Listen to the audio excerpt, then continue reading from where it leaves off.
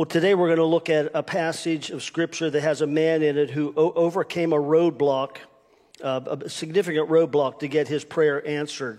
And I'm just wondering how many of you have ever encountered roadblocks in life. As I was thinking about this, I thought of a roadblock I encountered with an airline company. Anybody there ever? This was way back in 1999. And I had been to Mexico on a 2-week tour or trip, ministry trip. And when we arrived in Mexico, they had lost my luggage. And so talked to the airline, well, they're going to get it to me the next day, which they didn't do. And then the next day after that. And then they're going to send it to the next city we're going to. And it just went that way the entire 2 weeks. I did go to a store and buy the essentials, okay?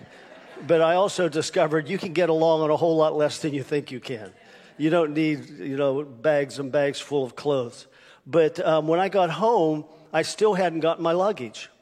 And I called the airline that we had flown on, and they said, the person that I got said, I can't help you because that's Air Mexico's fault. They lost your luggage. We didn't lose your luggage. And I said, yeah, but I gave it to you. And so I'm thinking, maybe you ought to help me with this. And it wasn't their policy.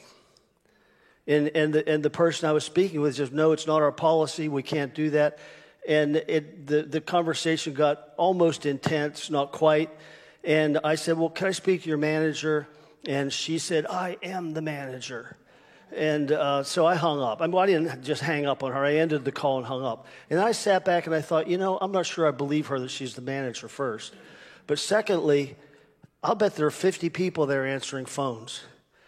And I'm going to call again. I'll get a different person, and they'll help me. So I called again. I got a different person. I said, hey, here's what just happened. I talked to one of your agents. She told me she was the manager, and she couldn't help me. But here's the situation. I need your help. Will you help me? And that lady said, well, first of all, and she asked me her name, she is not the manager. And secondly, I will help you. 10 minutes later, she had located my luggage somewhere in Mexico and had it sent to our home. I think I got it the next day. But there are blockages like that we encounter all the time in life. There are.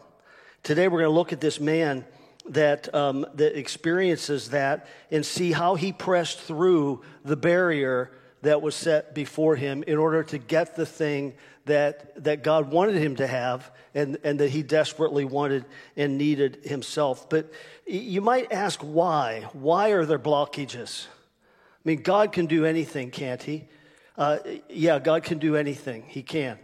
But God has established his purpose in this world to unfold in a certain way. And ever since Adam and Eve sinned, ever since they rejected God and went their own way, God has been working through the plan of redemption. And we refer to redemption in a historical sense, the historical pattern of redemption, the historical plan of redemption. And the first thing he did was to establish a nation called Israel that would be a people that he would call his own people, that would have his law, have his ways. And then out of that nation, he would raise up a Savior, a Yeshua. That's what the word Yeshua means, Savior. It's a Hebrew word for Jesus, Savior. And that he would raise up a Savior who would then carry the gospel to the entire world, Jews and Gentiles alike. But up until the time Jesus actually dies on the cross and sheds his blood, and Paul affirms this in the book of Ephesians, he said, it's through the blood of Jesus that we Gentiles are brought near. In other words, it's because Jesus shed his blood that non-Jews can come into relationship with God. And when the story we're going to look at, this man, when he came to Jesus as a Gentile, Jesus had not yet shed his blood. The season of time of working with Israel and through Israel was not yet completed. And so he's in a season of redemptive history that is about to end very shortly. But this season puts restrictions on him. Now, the new season, which is coming very, very soon, does not place any restrictions on him as a Gentile. And so we're going to see how he breaks through that, how he pushes through that. But in general, There are many things that we see and encounter as roadblocks in life. And the whole thing of us looking at the kingdom and understanding the kingdom is really essential. We speak of the kingdom as here and yet not fully experienced. We call it the already and the not yet. So the already is the kingdom of God's here. God's released his kingdom to us. He's given us authority and access to his kingdom. The not yet is none of us actually tap into everything that God has made available to us. None of us approach this so perfectly that we experience everything that God has for us. And just a quick review of this. This could be a series of messages or an entire message itself. But for one thing, there's spiritual warfare. In the book of Daniel, Daniel utters a prayer to God. God sends an angel in answer to that prayer. The angel arrives 3 weeks later. And he says, I was dispatched the moment you prayed, but this huge demonic force resisted me. And in God's plan, he has determined not to always work on the basis of his own sovereign power. He has determined to work through other beings, through his created beings, the angels, through human beings. He wants to work through us. That's why we pray. It's not to try to beg God to do something. It is because God wants to partner with us.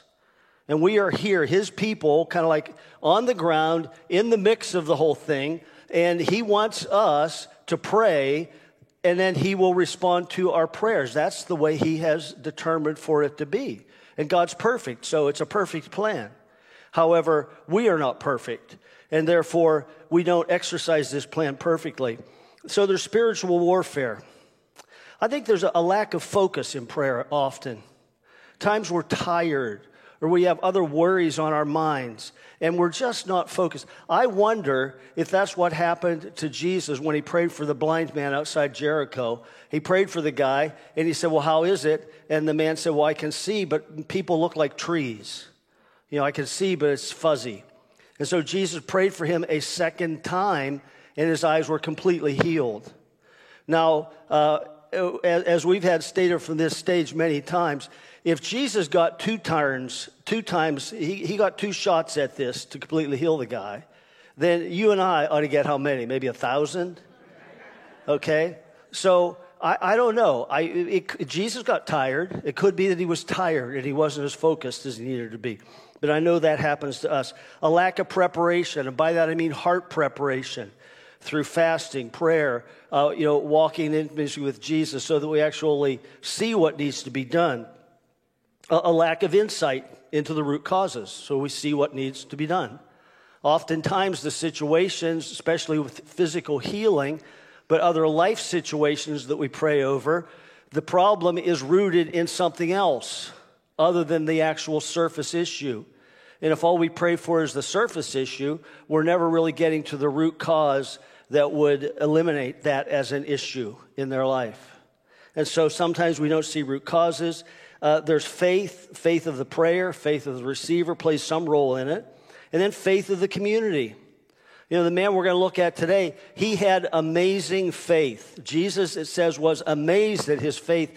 And there's only 2 times in the Gospels it says Jesus was amazed. One was with this centurion who had amazing faith. And the other one was when he was in Nazareth and they had no faith. And he was amazed at their lack of faith. 2 times Jesus was amazed. But this guy has amazing faith. The thing I want to remember when I say that is this, that there was another time a father came to Jesus and he said, your apostles tried to heal my son, but they couldn't. And he says, if you can do anything, please help us. Jesus says, if I can, all things are possible to those who believe. And this father responds to him saying, I believe, help my unbelief. Okay, so that wasn't amazing faith. But you know what it was? It was honest. It was transparent. It was real. And both of them got what they asked for. The guy with amazing faith as well as the guy who says, I believe, and then I don't believe. And then I believe, and then help me, Jesus. I believe, but I unbelieve. Help my unbelief.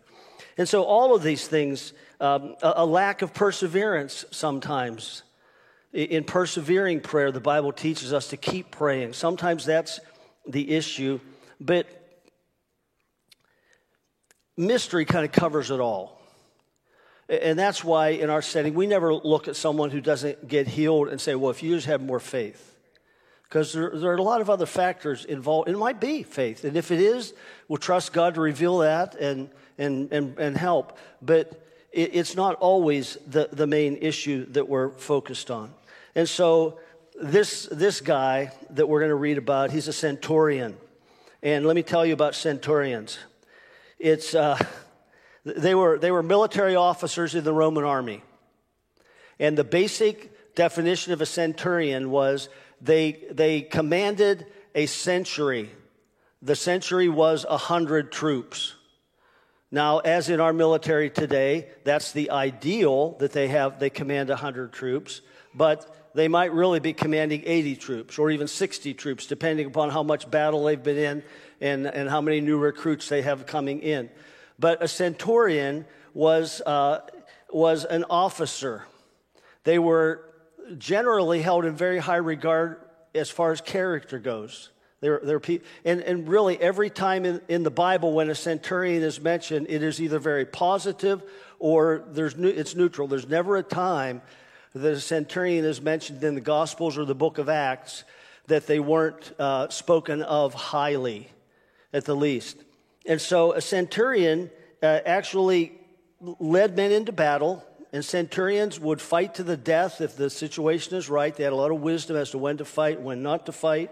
But they also they carried not just the role of officer as we think of it today. They would probably be roughly the equivalent of a captain in the army today, and commanding roughly 100 men.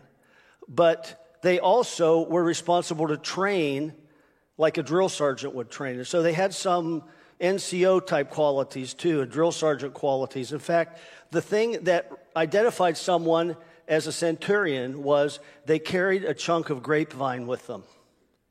And you know why they did that? Because they beat the guys in their units that didn't do what they were supposed to do with it. And so it was their symbol of authority, this grapevine. Now, this centurion was a man that the Jews, as you look at the Gospel of Luke, and you see there that the same story is told, the Jewish elders from Capernaum came to Jesus and introduced him, this man, and said, he is a good man. He's a good man. In fact, he actually built the synagogue in Capernaum for them. And so this guy in particular is a man of very high quality character. He is a compassionate, and the fact that he is a centurion, these guys didn't go around asking other people for help easily. They were in charge. And especially someone that would be, from the Roman perspective, considered to be his social inferior. You see, going to a rabbi, a Jewish preacher, and asking him for help would have been far below what anybody would have expected of a centurion. And this man very possibly was actually, sometimes centurions would actually act as the political representative for Rome in an area. And so this guy could have been the political representative of Rome. At any rate, he was a very high-ranking person in the whole city of Capernaum. And here's what we read as we look at the passage. You know, we started this a few months ago. Let's continue it today. Would you stand with me? Let's stand as we read this passage. It'll be on the screen. You can follow along as I read it. Starts off, it says, when Jesus entered Capernaum, a centurion came to him, begging him and saying, Lord, my servant is lying paralyzed at home, terribly tormented. Jesus said to him, I'll come and heal him. But the centurion replied, Lord, I am not worthy for you to come under my roof, but just say the word, and my servant will be healed. For I am a man under authority, with soldiers under me. And I say to this one, go, and he goes. And to another, come, and he comes. And to my servant, do this, and he does it. Now when Jesus heard this, he was amazed and said to those who were following, "Truly I say to you, I have not found such great faith with anyone in Israel. And I say to you that many will come from east and west and recline at the table with Abraham, Isaac, and Jacob in the kingdom of heaven. But the sons of the kingdom will be thrown out into the outer darkness. In that place there will be weeping and gnashing of teeth." And Jesus said to the centurion, "Go, it shall be done for you as you have believed." And the servant was healed at that very moment. Okay, have a seat. So as I've already stated, this centurion was humble. He humbled himself by coming to Jesus and begging. I mean, as I said, these guys were tough guys. They were not used to going to others for help, especially not begging. But he is driven by compassion for his servant. His love for his servant and his compassion for his servant is driving him. But what's undergirding that is his confidence in the goodness of God. And so that's where his faith comes in. And as we're going to see later how it is expressed. But there's a question about what Jesus' statement actually meant when he said, "I will come and heal him." In fact, and this is rare that it's this clear, but it really seems clear from the Greek text that it should have been a question, not a statement. And the way it would have read was this: "Are you asking me to come to your home and heal him?" Now, if that's the case, then what Jesus was, and I think it is, what Jesus was doing was pointing out the roadblock. He was bringing to the surface the barrier. And the same thing he did with the woman, the Canaanite woman, later in Luke and also in the Gospel of Matthew. A Canaanite Syrophoenician woman comes to him and she's begging him to heal her daughter. And at first Jesus ignored her. And then he says, "No, I was sent to the lost sheep of the tribe of Israel only." And then they go through this whole thing, and she ends up saying, "Well, it's only going to take a crumb of your power to heal my daughter." And Jesus says, "That's pretty good. Good point, good faith." And he healed her. And so what she did and what this centurion did was, as I already said, they're in a season of redemptive history that is about to end. But the new season where they have free access to everything God has for them is there. That season hasn't started yet. But what they did was, they, by their faith, they were able to reach into the future and bring something back into the present. I heard someone say once that in Revelation 22, it says that there's the tree of life, and the leaves of the tree are for the healing of the nations. This person said, what we get to do is we reach ahead in time. We pluck those leaves off that tree and feed them to people today. But they were able to reach ahead and grab the hold of that future kingdom and bring it back into their present reality. And so Jesus saying, "Are you asking me to come and heal him?" What that does is it gives the centurion the opportunity to be offended, for one thing, but he's not.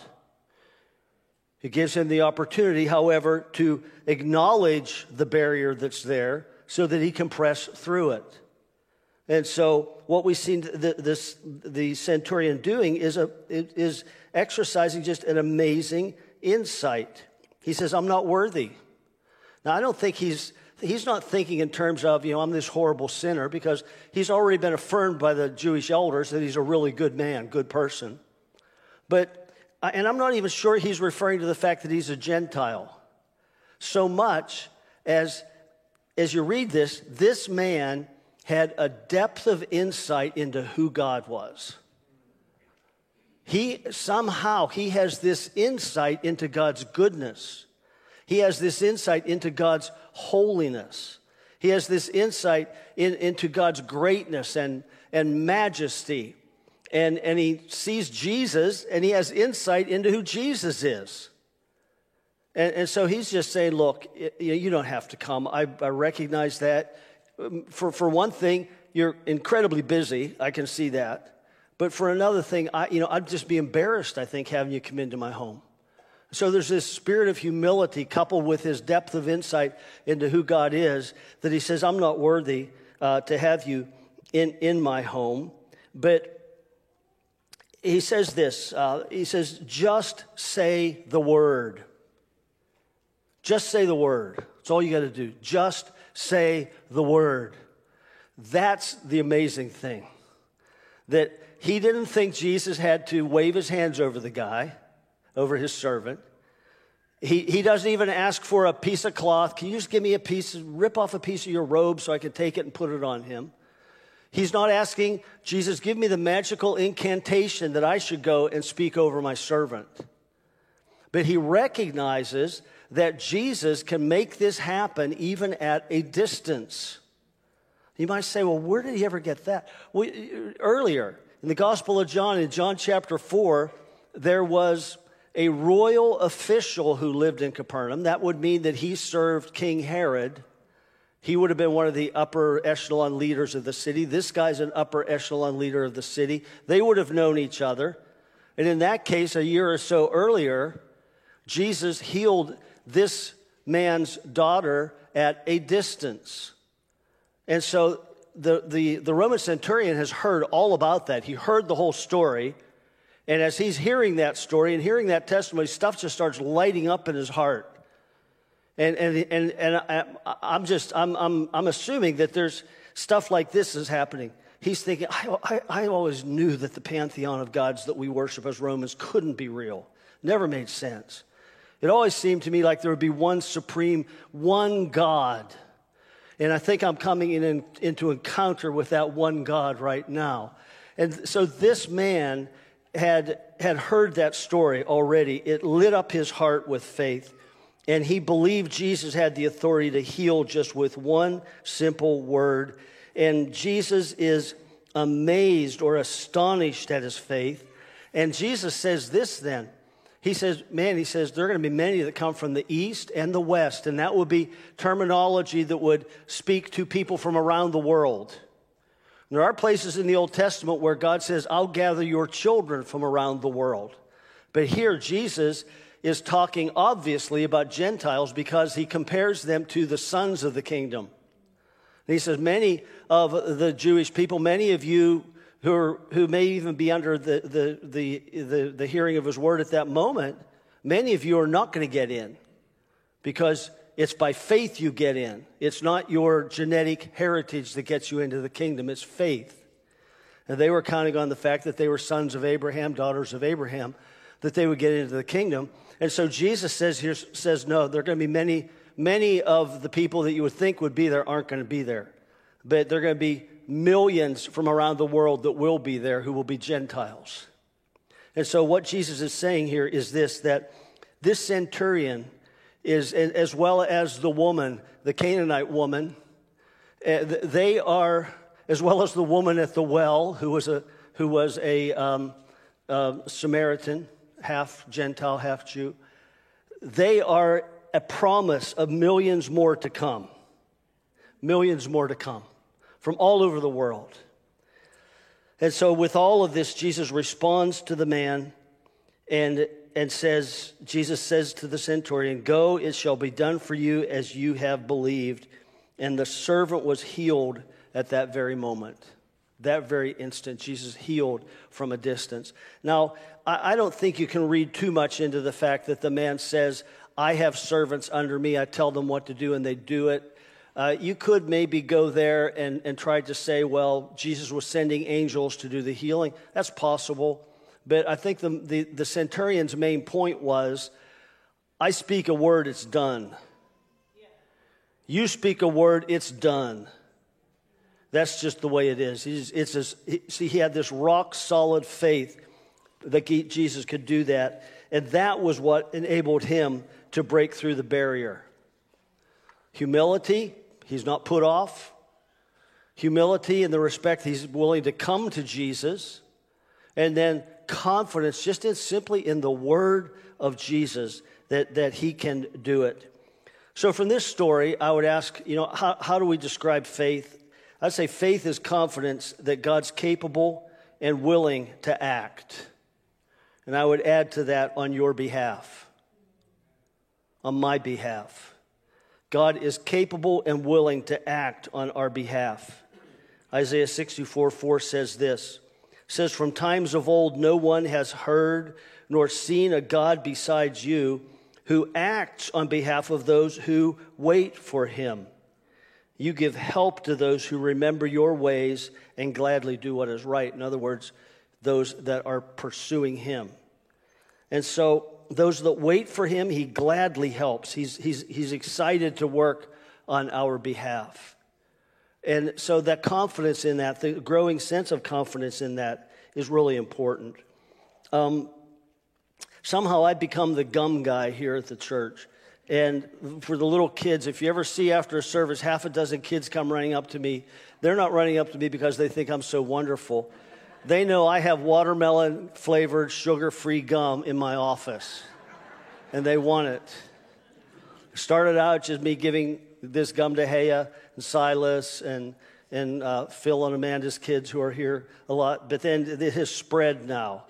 And they're all getting very bold. The ones that wouldn't even speak to me before will run up to me now. Can we have gum? Can we have gum? And it's become just part of their approach to life. They know if I have gum, I'm going to give it to them. And unless I'm talking to somebody and I can't break away, I'm going to show up and I'm going to give them gum. Sometimes they'll go stand outside the office door waiting. They do. I think God wants us to have that kind of confidence in him. Childlike faith, childlike confidence. I'm going to wait, God. Okay, I know you're coming. I know you're coming. I know you're going to respond. I'm going to keep waiting. I'm going to keep praying. I'm going to keep asking. Jesus said, keep asking, keep seeking, keep knocking. I'm going to keep doing that because I believe you're good and I trust in you. And that's what this centurion was willing to do. So just a couple of things. Faith acts boldly. Faith impacts those close to us. And faith breaks through barriers. Breaks through barriers. Whatever barriers you're experiencing in life, whether it's physical, emotional, relational, faith breaks through barriers. How's faith grow? Well, just a couple things I'll say. Faith grows through Holy Spirit revelation. Holy Spirit reveals to us who God is. We say yes to that. We say, I believe that and I receive it, God. And not just revelation about what God wants to do. Okay, God says he's going to get me a new job. Not that. Not talking about that. We're talking about revelation into who God is, into his goodness, his faithfulness, his love, his compassion, and his mercy. Revelation, insight into that stirs faith in our hearts. Second thing that happens is testimony stirs faith in our hearts. This centurion had already heard the testimony of the royal official who's had a son healed at a distance. That testimony stirred faith in his heart. And the Bible says in Revelation 19:10 that the testimony of Jesus is the spirit of prophecy. In other words, you hear of Jesus, a testimony of what Jesus has done. There's an inherent prophecy in that testimony, meaning it's going to happen again. In the Old Testament word for testimony means do it again. It's a crazy thing. It really does mean that. It means do it again. And testimony stirs faith. But one of the things we need to, I think we ignore is, what's the testimony of your life? Where in your life do you look back and you say, yeah, God was really there with me? I mean, it might be something like, yeah, that car end over end 8 times. Landed on its roof, I walked away unscathed. God was with me.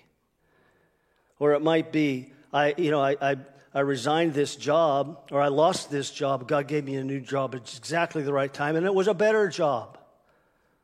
Or it might be, I was in a broken relationship with my sister or my neighbor or my friend, and as fearful as it was, I went to them and talked to them about it, and God restored that relationship. Whatever your testimony is, tell it to yourself. Tell it to yourself. Remember it. because that will stir faith in your heart. And faith is always a good thing. More faith is always a good thing. I'm not going to lean back and say, well, I'm just going to be like the guy that said, I believe, help my unbelief. I'd much rather be in the camp of amazing faith, wouldn't you? So I want to tell myself and remember, and when I hear a testimony, I want to take it seriously and absorb it into my heart. And then here, I think this is probably the key thing. It's a willing heart to know and follow. A willing heart to know and follow. You got to add and to follow there. But here in John 7, here's what Jesus said. Jesus answered them. He's in kind of like a debate as to whether or not he's really speaking from God. And he says, my teaching is not mine, but his who sent me. And then here it is. If anyone is willing to do his will, the Father's will. If you're willing to do the Father's will, that person will know of my teaching, whether it is from God or whether I just speak of my own accord, just speak from myself. And so it comes down to this: am I willing? If God's real, am I willing? I mean, I think for a lot of people, and for a lot of people that struggle with whether they believe or not, I think it comes down to this: tell God, talk, God, if you're real, I want to know it because I want to follow you. If you're real, I want to know it because I want you to be the center of my life. If you're real, I want to center everything in my life around you, Jesus. If I have that heart attitude, then the Holy Spirit is going to reveal truth to me. That's how revelation comes. Not because I'm curious or because I just want to know, but because I want to know so I can walk, so I can obey, so I can be what God wants me to be. And so what's the Father's will? Very quickly, very simply, when they were on the Mount of Transfiguration, the Father spoke, and he said, this is my beloved Son. Listen to him. Okay? Pretty simple, isn't it? What's the Father's will? Listen to Jesus. And by listen, it doesn't mean sit back, take in a sermon, and then think, wow, that was pretty interesting, and go away. Listen means follow. That's what the word listen means. It means to hear and to do, to follow. And so his will is to follow him. And so Jesus says, follow me, I'll make you fishers of men. That's going to be the new focal emphasis for us as a church, as I shared last week. Many other things we'll be doing, but we're going to weave that into everything. Jesus says, trust me. You trust God, trust me too. Trust me. And he also says, come. Everyone who's weary, come. Now, in Hebrews, it says that Jesus was tested in every way that we were tested. And so we can do what? We can come to the throne of grace boldly. Just like this centurion came to Jesus boldly. We can come boldly because he knows what we're going through and he has compassion. And if you read the Gospels, that was a primary motive of Jesus for healing and blessing people was compassion. Now, what I want us to do right now is to stand. Would you stand with me, please? There's grace. There's grace. God's compassion. We can come boldly. I want you to think of this. Is there something in your life? It could be a physical issue that you've sought healing for and you haven't received it yet. It could be a relational issue. It could be some character trait that you're trying to shake free from and you haven't been able to. Anything like that is big, that is bigger than you really feel you can handle. I want you to, I'm going to pray. We're going to take just a few seconds for the Holy Spirit to speak to us about this. So, Holy Spirit, we welcome you. Show each one of us. Show us something, Lord. Or show those who are ready to receive it right now. Show them, Lord, an area of healing, physical, emotional, spiritual, or character trait or some other big issue in their life, a broken family system that needs to be healed.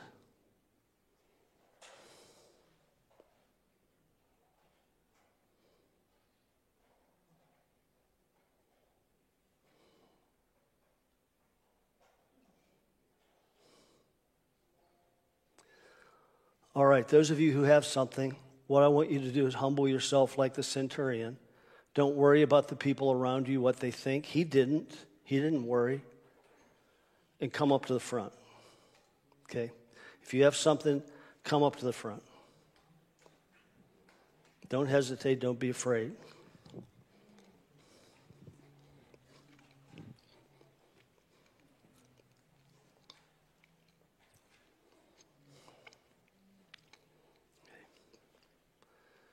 Now, I want you to take some physical something that would be a position of humility for you, whatever that is for you. It might just mean put your hands out. You might want to get on your knees. You might want to lay on your face. Or whatever it is for you, take that position.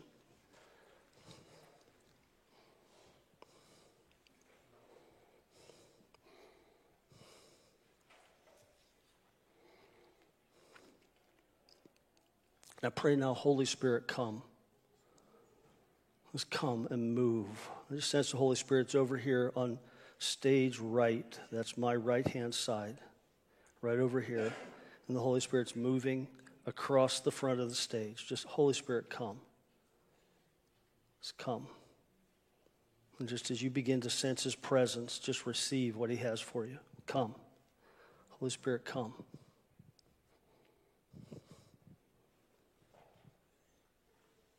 Just come, Micah. Just come, Lord.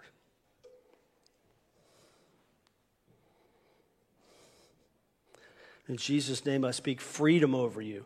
I speak freedom right now. Freedom in Jesus' name. Freedom from habits that have gripped your life and you just can't seem to shake. There's freedom today for that. I release healing to you in Jesus' name, and I speak healing over you in Jesus' name for you to receive it. To receive it right now in Jesus' name. Physical healing. Emotional healing over past hurts and wounds and pains. Now break off shame in Jesus' name. No shame. And any harassing spirits that come after any of you on a regular basis over an issue like shame or like pornography or like anger or anything like that. In Jesus' name, I speak freedom over you right now with the power and life of Jesus. Freedom from that in Jesus' name. And authority to say no to that spirit that comes to attack. In Jesus' name. It's more of your presence, Lord. If you're on the prayer team, come on up right now. Even if this isn't your week, come up and pray. If you've been through School of Kingdom Ministry, or you're on staff or anything like this, come up and start praying for people, okay? Wow, thank you, God. Just bless. Yeah, there's real power on this side of the room. It's like a burning light. I can feel it. So thank you, Holy Spirit, that you're here with power right now in the name of Jesus. Mm-hmm. Thank you, Holy Spirit. In Jesus' name, release your power and life. Thank you for your power. In Jesus' name. Thank you for your power. If you're feeling warm, that's a sign that He is with you. More. Thank you for your power. More. Mm-hmm. More. Jesus' name, freedom. Jesus' name. There's more, Lord. Jesus' name, freedom. Thank you, God, for the anointing. More in Jesus' name.